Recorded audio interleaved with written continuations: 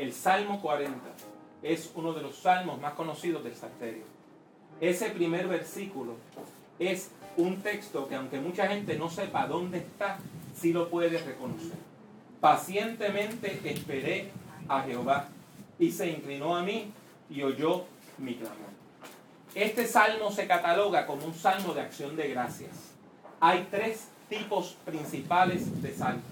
El primero es el que se llama el salmo de lamentación, donde la persona expone una queja delante de Dios y le pide a Dios que intervenga en su situación problemática. Hay otros salmos que son los salmos de alabanza, lo que se llama propiamente el himno de alabanza. Y ese salmo tiene la particularidad que desde que empieza hasta que termina es pura alabanza. Por ejemplo, puedes recordar el Salmo 100, que desde el principio a fin lo único que hace es alabar al Dios que vive.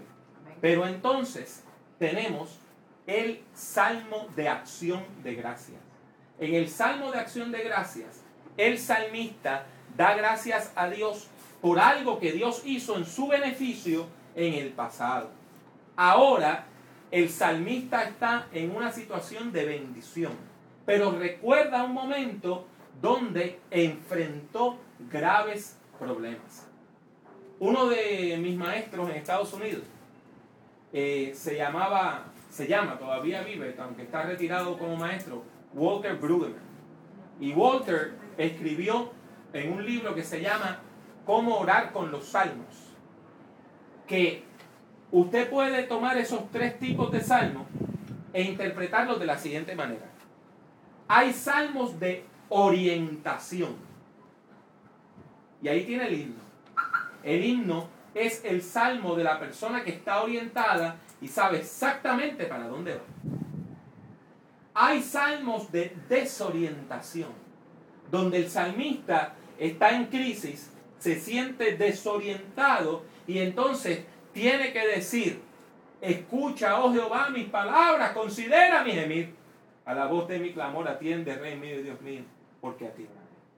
Pero entonces, él dice que los salmos de acción de gracias son salmos de nueva orientación. Son los salmos de la persona que después de haber tenido una experiencia traumática, ahora puede testificar que ha reorientado su vida de acuerdo a los valores y los principios del reino de Dios. Y este es uno de esos salmos de nueva orientación. Pacientemente esperé, dice el salmista. Esperó con paciencia. Y tenemos que recordar una vez más que nosotros hemos desvirtuado esa palabra en español. Nosotros entendemos que esperar y tener paciencia y esperar con paciencia es usted aguantar callado todas las pocas vergüenzas que le hagan, y eso no es paciencia. ¿Entiende? Paciencia no es estar horas muertas en la oficina de un médico mientras están poniendo basura en la televisión, de esos programas donde la gente se entran a las bofetadas y se dicen asquerosidades, y aguantar calladito el turno de uno. Eso no es paciencia. Cuando la Biblia utiliza la palabra paciencia, lo que estás hablando de perseverancia. A eso que se refiere. Paciencia quiere decir continuar laborando. Paciencia quiere decir continuar adelante. Paciencia quiere decir ante la prueba yo me mantengo firme. Paciencia quiere decir ante el problema yo continúo buscando del Dios del cielo. Eso es lo que quiere decir paciencia. Paciencia quiere decir que yo puedo confiar en el Señor aun cuando todas las cosas que me rodean me dicen que pierda la fe.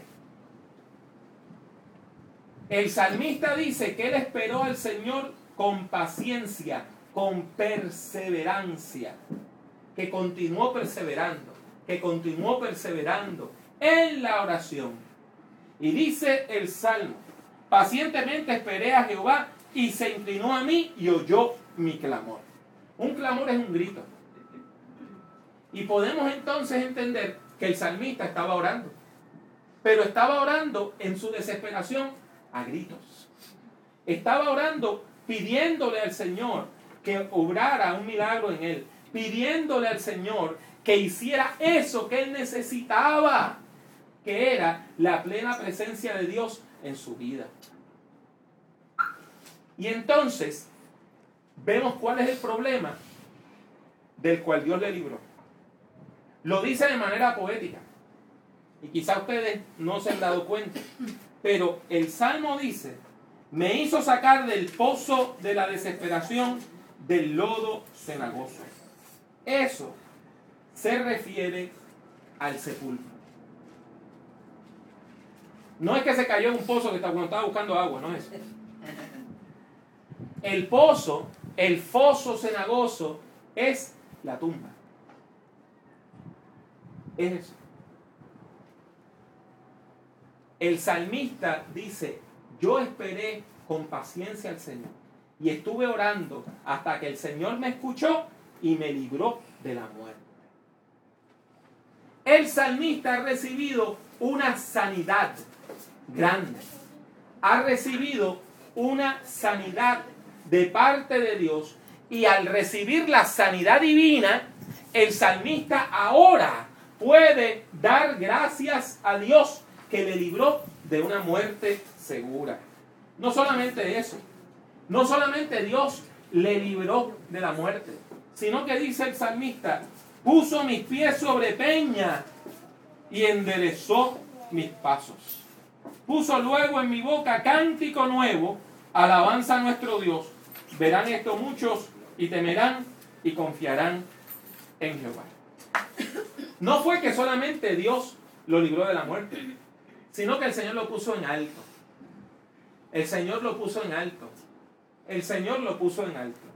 Y es interesante que nosotros estemos hablando de esto, estando en una casa que está construida sobre una peña y que está en lo alto.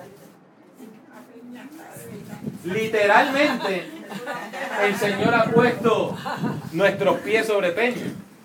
Sin embargo, este salmo lo que quiere decir es lo siguiente: no solamente hubo una sanidad en términos físicos o una restauración de la persona. Y usted dirá: ¿y por qué? ¿A qué se debe eso? Bien sencillo. En el tiempo que se escribieron los salmos, la gente entendía que si usted estaba enfermo era porque estaba bajo maldición, que estaba maldito, que había un pecado oculto. ¿Recuerdan una vez que Jesús se encontró con un ciego que había nacido ciego? Y los discípulos dicen: pero espérate, si se supone que uno paga por sus pecados, pero él nació ciego. Le preguntan a Jesús: ¿quién pecó, él o sus padres? Y la pregunta era: ¿qué pecado puede cometer un bebito para que le dé la maldición de ser ciego? Y Jesús dice: aquí no ha pecado nadie. Lo que viene ahora es que Dios se va a glorificar en la vida de este hombre. Por lo tanto, yo me imagino que los chismosos del barrio habían estado, como decimos nosotros los boricuas, bembeteando, diciendo: mira, allá Yitzhak está enfermo y se está muriendo. A ver qué pecado cometió. A ver qué pecado cometió.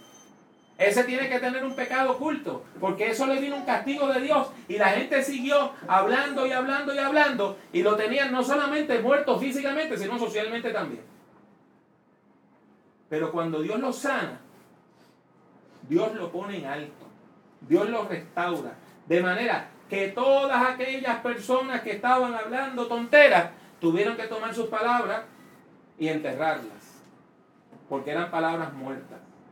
Porque Dios al salmista no solamente le dio salud física, sino que también le dio la salud emocional, la salud espiritual, y socialmente lo puso en alto para que la gente viera que él no estaba bajo maldición.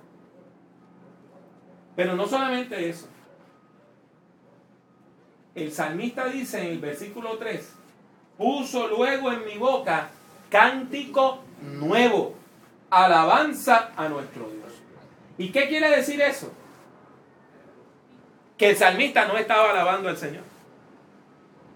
Estaba orando a gritos, pero no estaba alabando al Señor.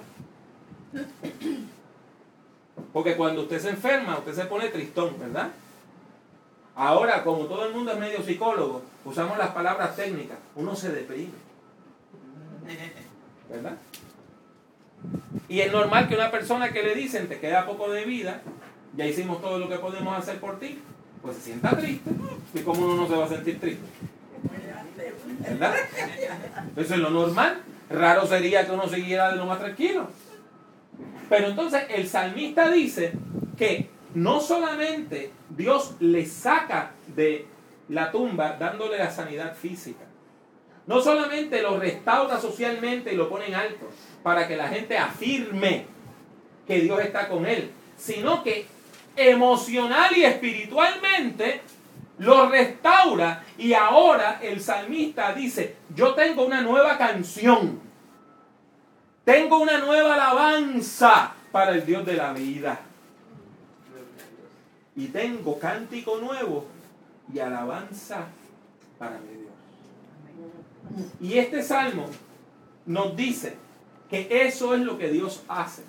Cuando Dios llega a nuestra vida, la restauración es total.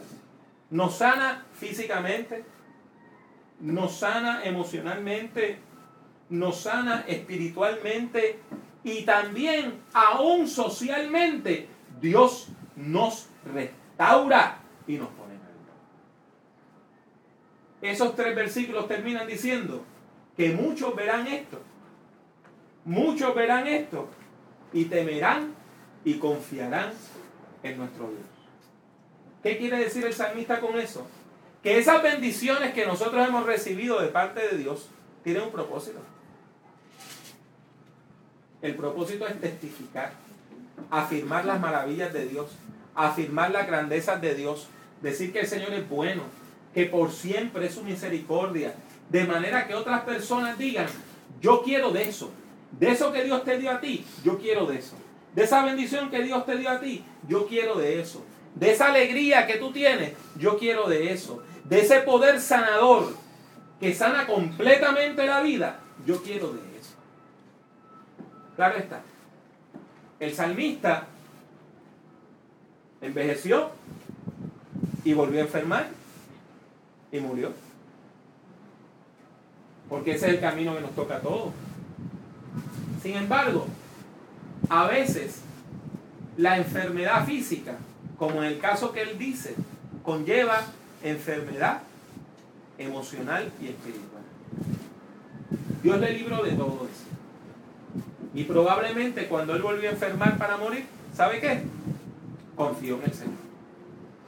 Y no dejó que ese momento de enfermedad física cancelara su fe.